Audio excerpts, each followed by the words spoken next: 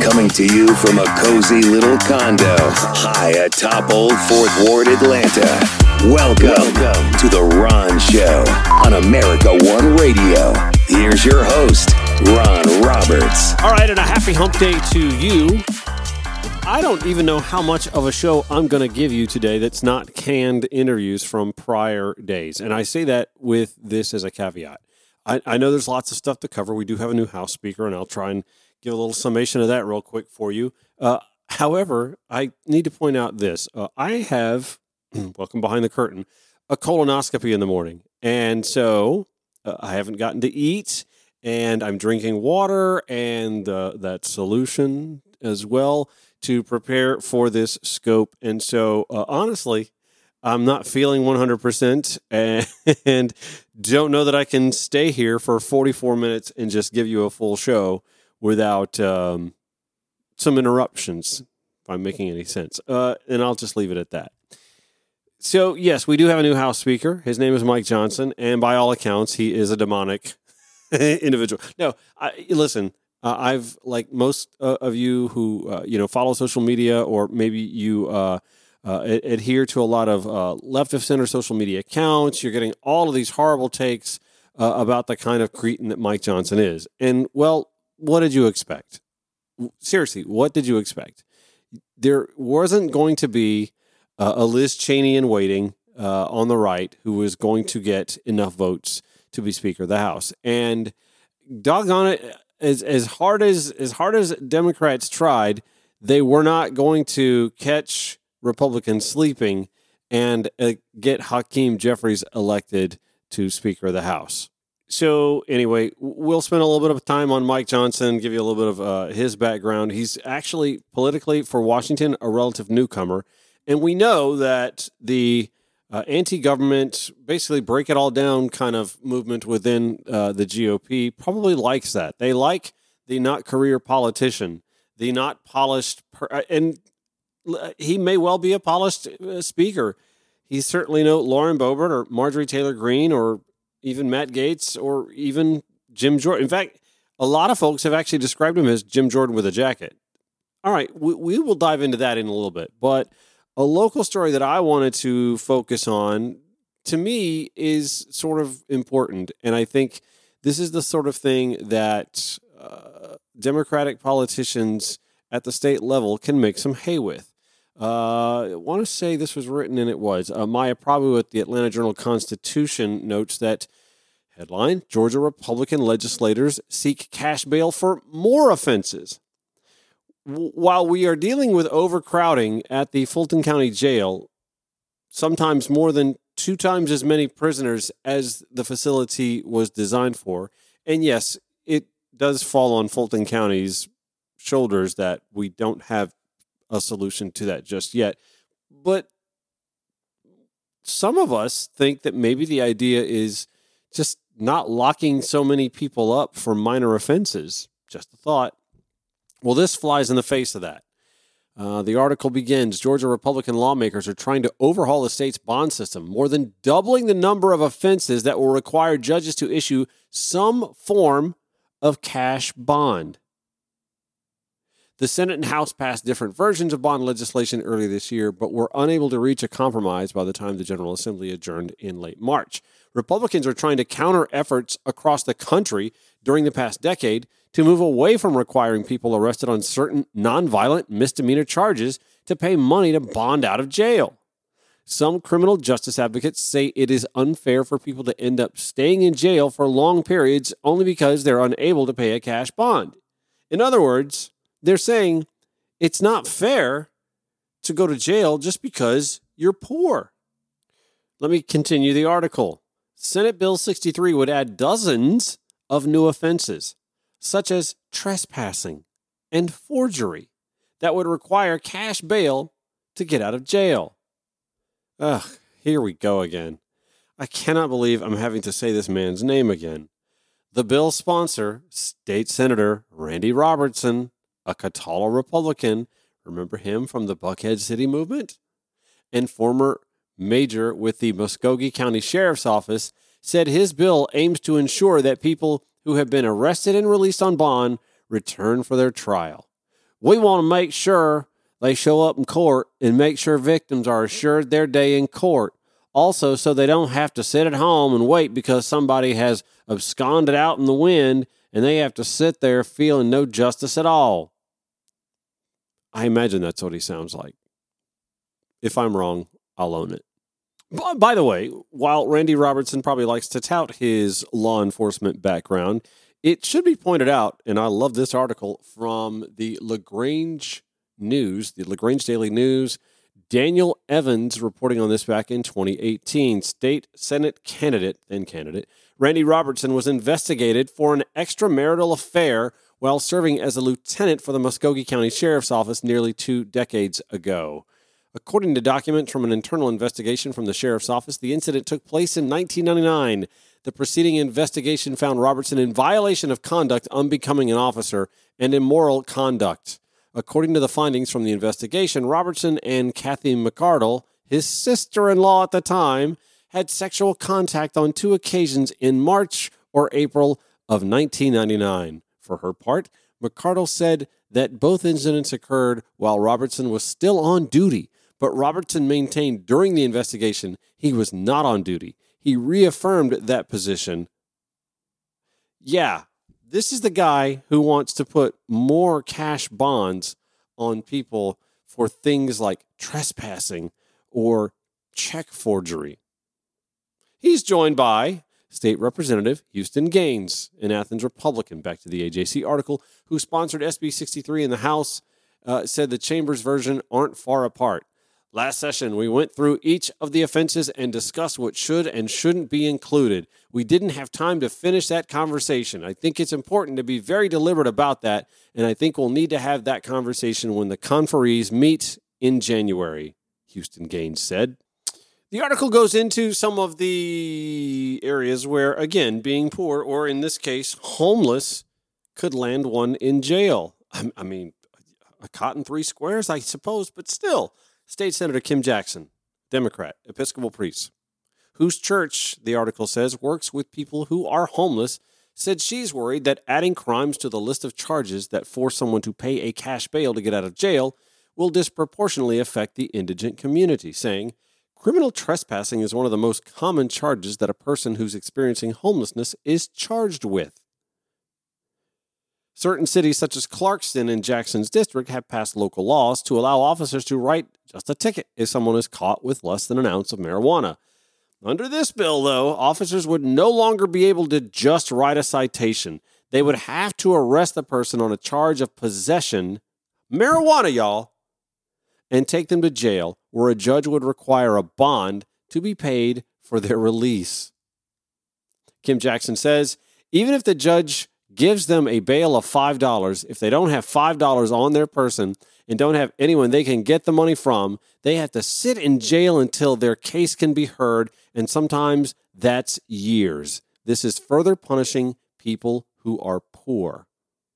But then with MAGA Republicans, we know that oftentimes the cruelty is the point. And just to show you where Republicans have migrated from where they once were, when Nathan Deal was governor in 2018, he focused on cleaning up a lot of this stuff. Lawmakers, according to the article, passed legislation that requires judges to consider a defendant's financial status when setting bail and allowed law enforcement officers to issue citations instead of filing criminal charges for low-level offenses. Back then, it passed both chambers unanimously, with many of the same lawmakers who voted for that measure now supporting SB 63. Further down, several of the lawmakers who supported Deal's efforts but are now backing SB 63 are on a committee investigating overcrowding, backlogs, and dangerous conditions at the Fulton County Jail. Make it make sense, y'all. The committee was announced days after a report about the 10th inmate to die in custody there this year.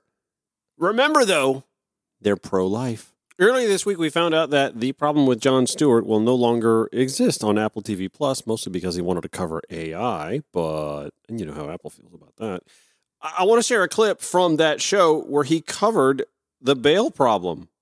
America has about 2 million people locked up. To be fair, there are reasons to incarcerate individuals who present a danger to society. In fact, why don't we hear a danger to society? Tell us about it. out-of-control criminals. Predators and murderers. A man literally defecating on the street in front of people who were sitting at a restaurant. Hey!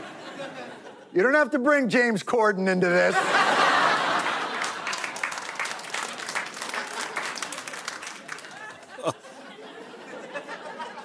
I didn't say which one he was in that. But with that 2 million number are many low-level offenses. And there are also over 400,000 people who haven't even been convicted.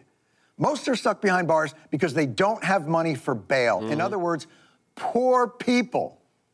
It seems getting arrested is less about penal code and more about zip code and tax code. Let me give you just a taste of a documentary narrated by John Legend called The Truth About the Cash Bail Industry.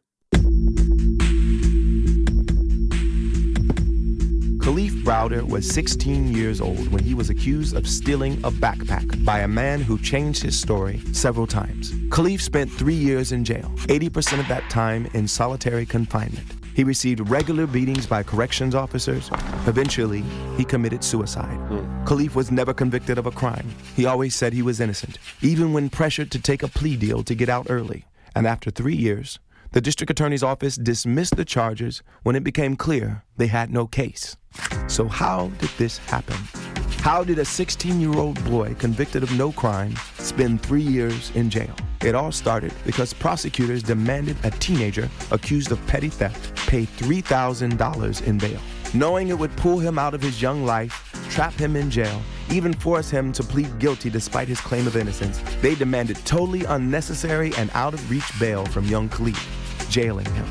Khalif's story is not just tragic, it's an outrageous injustice. And there are far too many other stories of injustice like this around the nation. Hundreds of thousands are pulled out of school, pulled out of their jobs, pulled out of church, pulled out of their families and communities, trapped in an oppressive and racist criminal justice system by prosecutors, judges, bail bondsmen, and everyone else who profits from it. We need to add to that list politicians who want to brag about how tough on crime their state is. In fact, Houston Gaines said that. We want to make sure people know that we are not a soft on crime state like some of those other states are, he told Maya Prabhu. I'll have that article. I'll have the John Legend narrated documentary and the clip from Jon Stewart as well in today's show notes at ronshowatl.com. Suffice to say, it's a story we're going to be watching heading into next legislative session. More Ron Show after this, I think, on the America One Radio app, AmericaOneRadio.com, or wherever you podcast.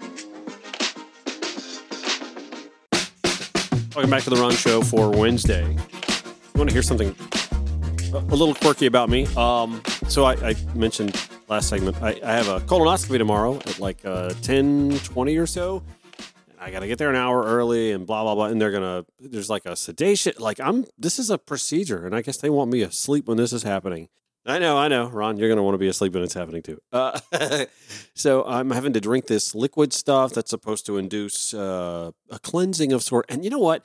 I've been watching so many social media commercials for the colon broom. Have you seen these? Yeah, so I'm kind of getting a colon broom for free. I say free. Yeah, my insurance did cover it.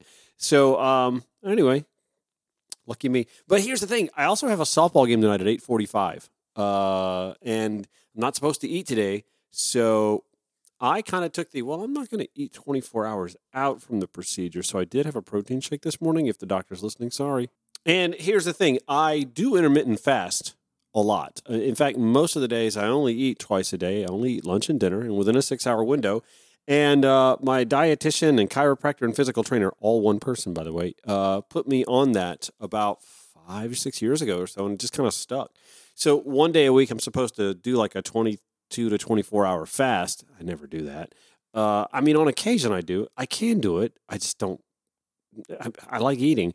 And occasionally, I think one day a week, I'm supposed to eat like many meals, like 3 or 4. And I don't do that either. I just intermittent fast, which is why my weight stays about where it is.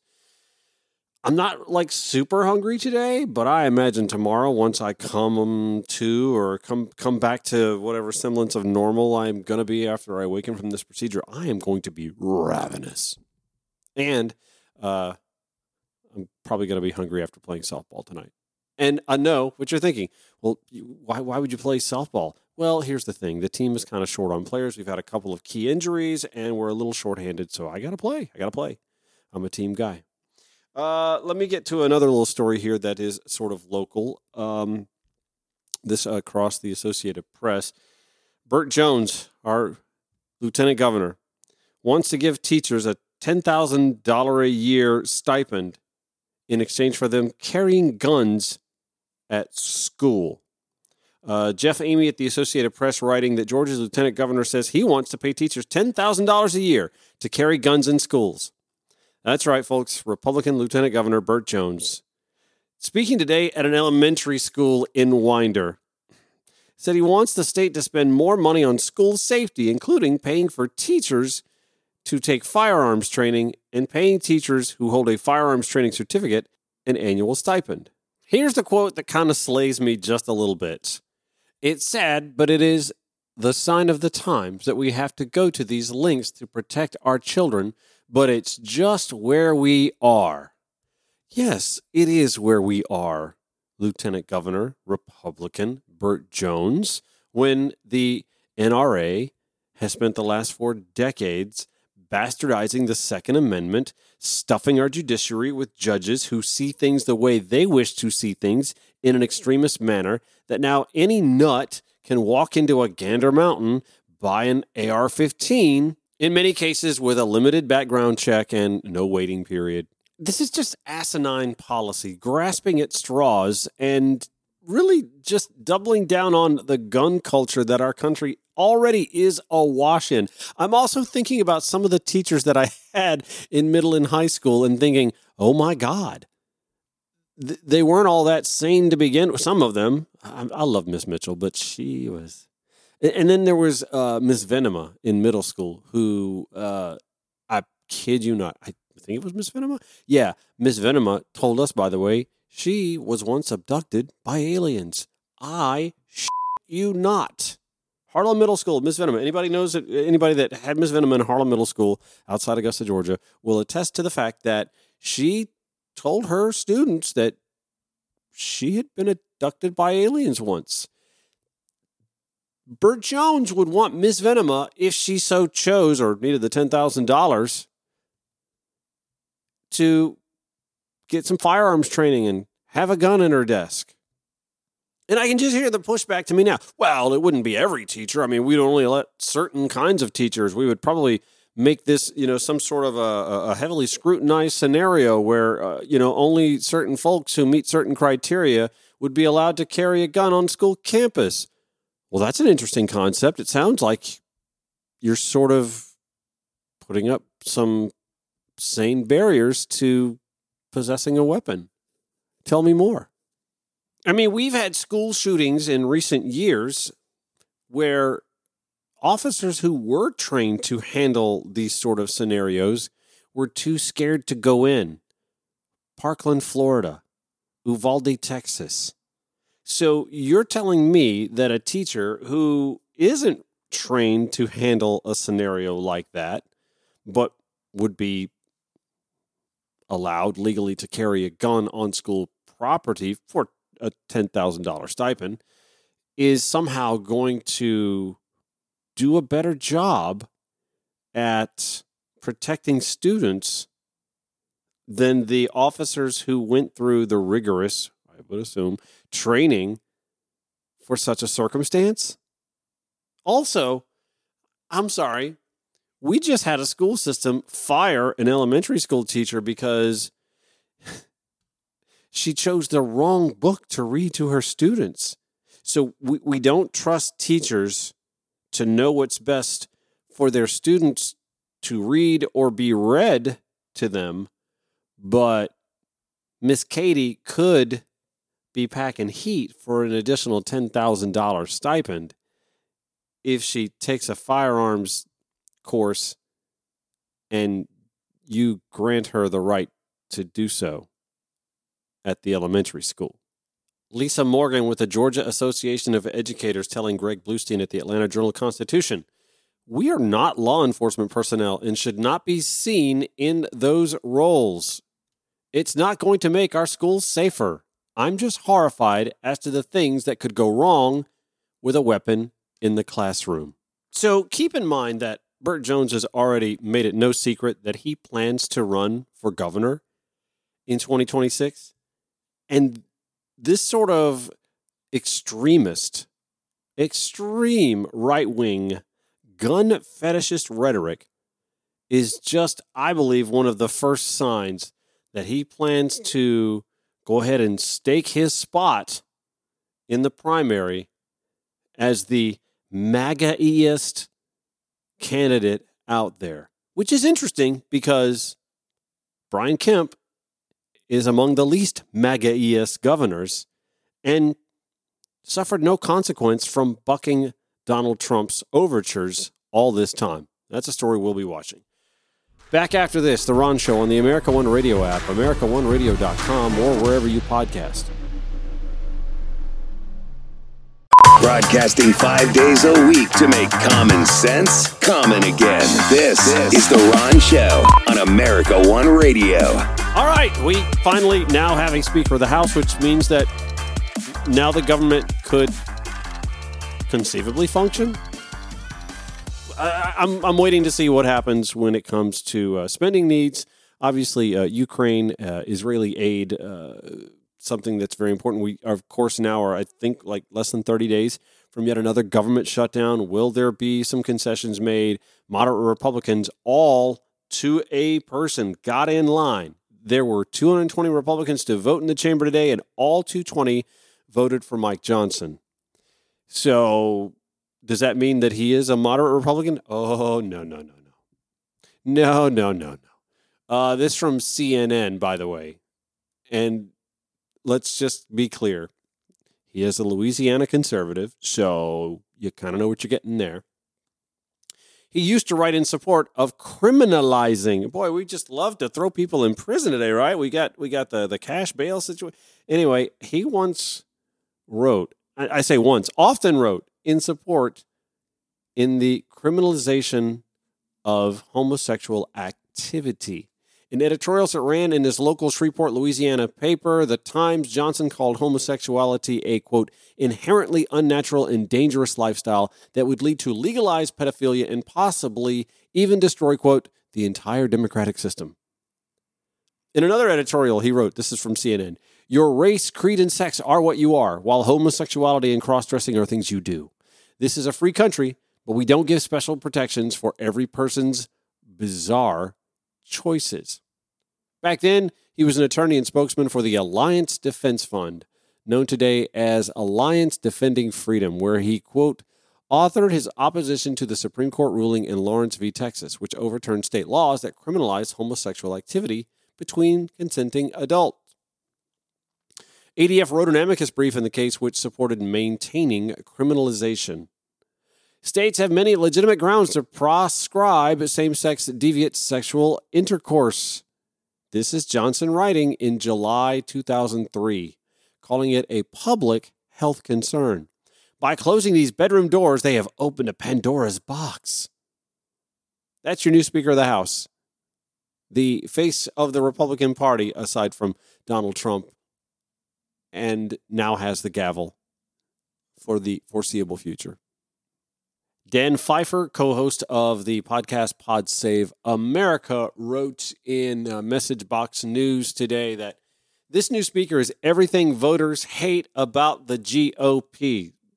If you want to feel good about something, he writes, after 3 weeks, multiple failed votes, and several well-known Republican face-planting on the House floor, the Republicans elected someone named Mike Johnson as Speaker of the House.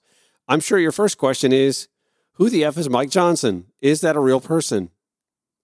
I lived in Louisiana 5 years. I'd never heard of him. Anyway, Dan writes, that's a fair question. I follow politics for a living, and I had to Google Johnson to remember exactly who he was and where he was from. Here's who he is. Pfeiffer writes, Paul Ryan's economic policies, plus Mike Pence's views on abortion, plus Donald Trump's dangerously wacky views on the 2020 election. And that equals Mike Johnson. In other words, Dan writes, if Democrats could design in a lab the perfect candidate to run against, that person would look a lot like Mike Johnson.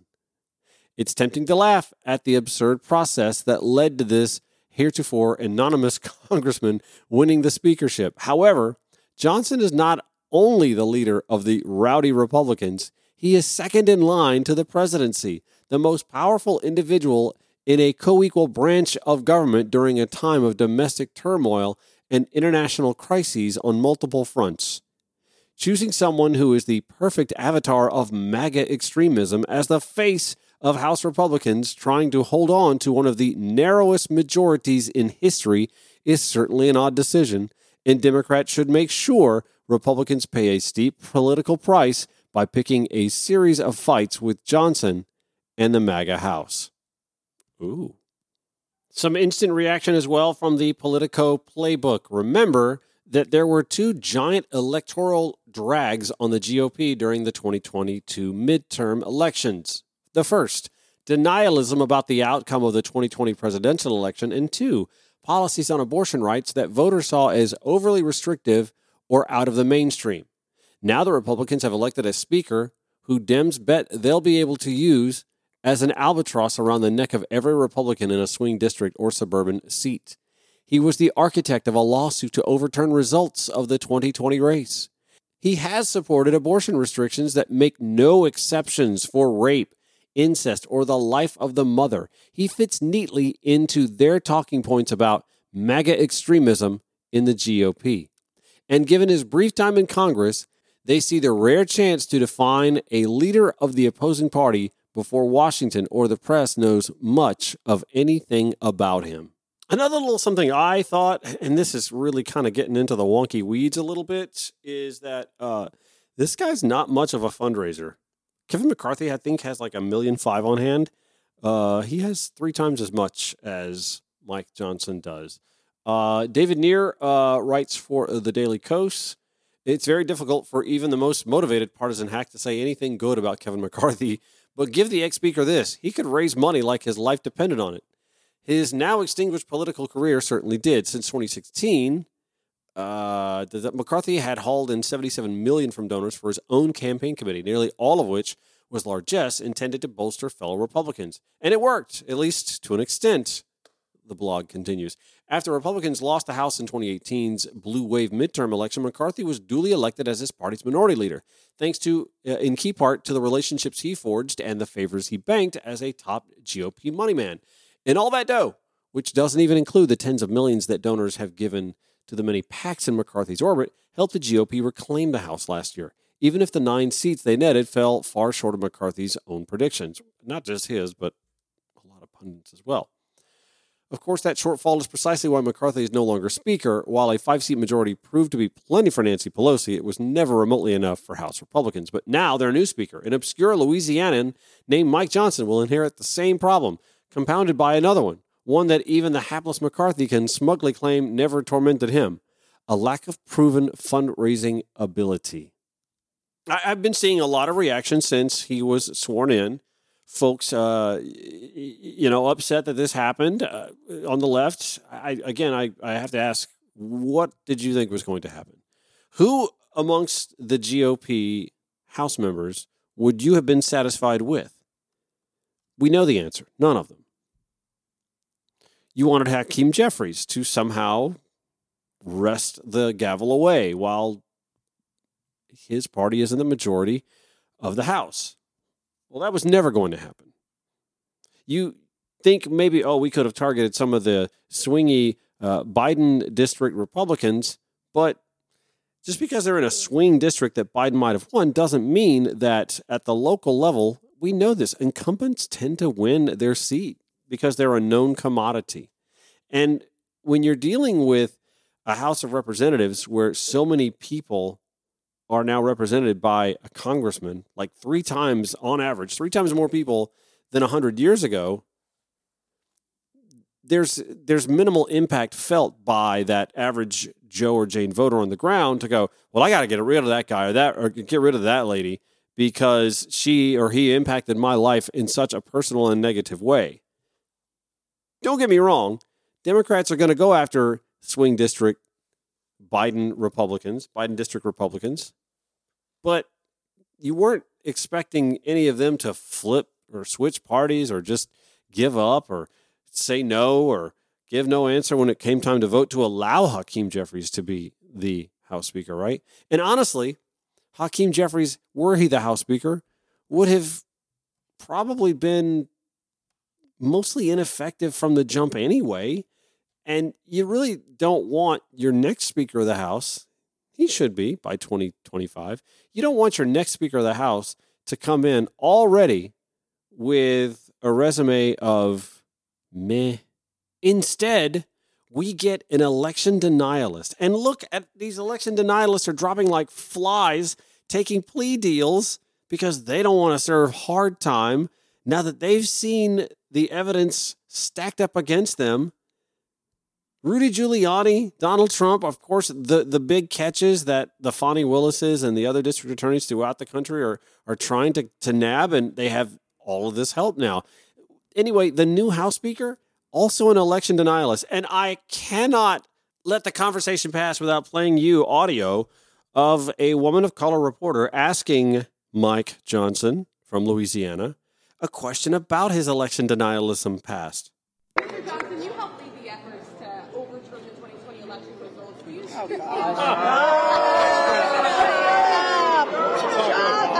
Next question. The Nana you hear in the background yelling at a black woman to shut up, was Virginia Foxx. The reporter, by the way, her name is Rachel Scott, senior congressional correspondent for ABC News, tweets, I asked Mike Johnson if he stands by his efforts to try to overturn the 2020 election. Members started booing. I also asked if he would support more aid to Ukraine and Israel. Go away, one member shouted. We're not doing any policy tonight, Johnson said. Back to the 80-year-old, white-haired, North Carolina-born Virginia Foxx, with 2 X's, by the way. This isn't the first time that she has vehemently sought to stifle an African-American from speaking. Jamal Bowman. Now, I know none of my colleagues on the other side of the aisle will admit to being racist. And I don't think they are. But when you look at the rhetoric and you hear the talking points and look at the legislation that's put forward, what are we to say? The gentleman will suspend. That was Virginia Foxx, not just tapping the gavel. Oh, no. The lady was banging the out of that thing. She, by the way, is the House Education and Labor Committee Republican leader. And she wrote a letter to the Department of Education Secretary, Miguel Cardona, not long ago, imploring that he not allow critical race theory to go seeping into the public education lexicon. In this letter, she writes, combating racism in our schools and society is important, but dividing our students based on their race is not a responsible solution. Not that that happens. She went on, I call upon you to issue a press release committing to the American people that nothing in the Department of Education's programs endorse, support, or otherwise encourage school districts to align with the abolitionist teaching network or their self-described co-conspirators. Shut up. Yes, I'm sorry. Okay, so I really didn't intend to make this segment about Virginia Foxx. I'm making this point, though, the overarching point that, again, there are those on the left who are just wringing their hands that, oh, they finally got a speaker. This is bad for us. No, absolutely, wholeheartedly disagree. No, I think the last few weeks have shown the American people, the voters, the choice that they will have to make in November 2024. And make no mistake, the Democratic Party has to do a better job of making the sales pitch. They're underwater. Biden, underwater on the economy. No doubt about it. Although, it really makes no sense. I don't understand it at all, how a majority of Americans polled think, well, we should go back to the way Republicans want to handle the economy. When the numbers are so clear and obviously in favor of the left. The job growth that occurs under Democratic presidents versus Republican presidents, it's sick. In the last 4 decades, it's unreal, the disparity. Americans overwhelmingly believe in collective bargaining. Republicans fight that. Democrats support it. As a matter of fact, get a load of this guy. And I'm telling you, you shouldn't pay those dues. You should not pay your dues because they're selling you to hell. You're going to be going to hell. You're not going to have any jobs. All those cars are going to be made in China. Every one of them. You can forget it, Michigan. You can forget it, South Carolina. You can forget it, everybody. All of those cars are going to be made in China. See, this is one of those instances where the spoiled billionaire Brett says the quiet part out loud. How dare you come for your share of the company's profits? We're going to try and hoard that money for ourselves. And if it means shipping your job to China to do it, well, we're not above doing that. See, I actually kind of think that the American electorate, in some sense, deals with a little bit of Stockholm syndrome. Like, we're held captive by the 0.5% of 1%, basically, who can pull those levers and make us miserable if we don't get in line with their way of thinking electorally. And if we start pushing back and looking for our share of the rewards, the profits, pull another lever, ship those jobs to China, and they deign to call themselves and their politicians patriots. Really? You know what? I got off track a little bit, and I apologize for that. I know this is all about the new Speaker of the House, Mike Johnson, who has a history of anti-choice, anti-LGBTQ rhetoric galore. And now he is another face of the GOP. And it's holding to those old ideals as to why they keep losing elections and why they keep trying to rig the outcomes of elections, because they don't want to change their ideology. They'd rather just change the outcome of the election so they could stay in power and inflict that ideology on the rest of us. More Ron Show after this. The American One Radio app, AmericaOneRadio.com, or wherever you podcast. Welcome back to the Ron Show for Wednesday. And just so you know, looks like I'm going to make it through the entire show today. I really honestly had no idea. This is my first preparation for a colonoscopy. And I am sitting here advocating that when you get to be a certain age, this is something you're supposed to do once a year. So I would suggest you do so. But I have about 7 more minutes, and it looks like I'm going to cross the finish line. And why not? There's been so many headlines here today. We have yet another fine that has been incurred by Donald Trump, who just cannot keep his fucking mouth shut. He's been fined $10,000 over a comment that he made outside the courtroom in the New York civil fraud trial. So now I believe that's up to $15,000 total. The Associated Press reporting that he was called to the witness stand and then fined $10,000 today after the judge in his civil fraud trial said the former president had violated a gag order, the second time in less than a week that Trump was penalized for his out-of-court comments. Before imposing the latest fine, it's read that Judge Arthur Engoron summoned Trump from the defense table to testify about his comment to reporters hours earlier about a, quote, person who's very partisan sitting alongside the judge. Those were his words. Engoron had already ordered all participants in the trial not to comment publicly about his staff. That restriction from October 3rd followed a Trump social media post that maligned the judge's principal law clerk who sits next to him. Trump and his lawyers insisted that his comment Wednesday was not about the clerk. They said he was referring to Michael Cohen, a former Trump attorney who had been testifying earlier. Engoron said Trump's claim was, quote, not credible, noting that he sat closer to the clerk than to Cohen. The judge said, the idea that that statement would refer to the witness doesn't make any sense to me. Okay, so that's quirky. We also found out today, by the way, in a Senate inquiry, that Clarence Thomas got a big loan from a benefactor to buy an RV. However, the New York Times is reporting that the justice failed to repay much, perhaps all, of the $267,230 loan. His benefactor wiped the slate clean, and of course, this could have some ethical and potential tax consequences. This is one of the 9 people sitting on the highest bench in our nation's judiciary. This is a banner day. I'm sorry, y'all. A banner day for giving the American people a snapshot of the modern GOP and conservative movement. Joe Becker reporting at the New York Times, the terms of the private loan were as generous as they were clear.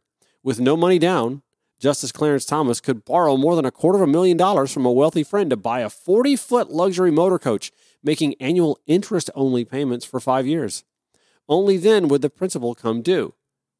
Second paragraph, but despite the favorable nature of the 1999 loan, 24-year-old loan, and a lengthy extension to make good on his obligations, Justice Thomas failed to repay a significant portion, those two words in quotation marks, or perhaps any of the $267,230 principal, according to a new report by Democratic members of the Senate Finance Committee. Nearly 9 years later, after Justice Thomas had made an unclear number of the interest payments, the outstanding debt was forgiven, an outcome with ethical and potential tax consequences for the justice. Michael Hammersley, a tax lawyer who has served as a congressional expert witness, told the New York Times, this was, in short, a sweetheart deal that made no logical sense from a business perspective. Now, the inquiry was prompted by a prior New York Times investigation that released in August that revealed that Justice Thomas bought his Prevost Marathon Le Mirage XL, a brand favored by touring rock bands and the super wealthy, with financing from Anthony Welters, a longtime friend who made his fortune in the healthcare industry. Has Justice Thomas ever had to adjudicate on anything healthcare? Yes, of course, the Affordable Care Act. In a statement to the New York Times earlier this summer, Mr. Welters said the loan had been, quote, satisfied in 2008.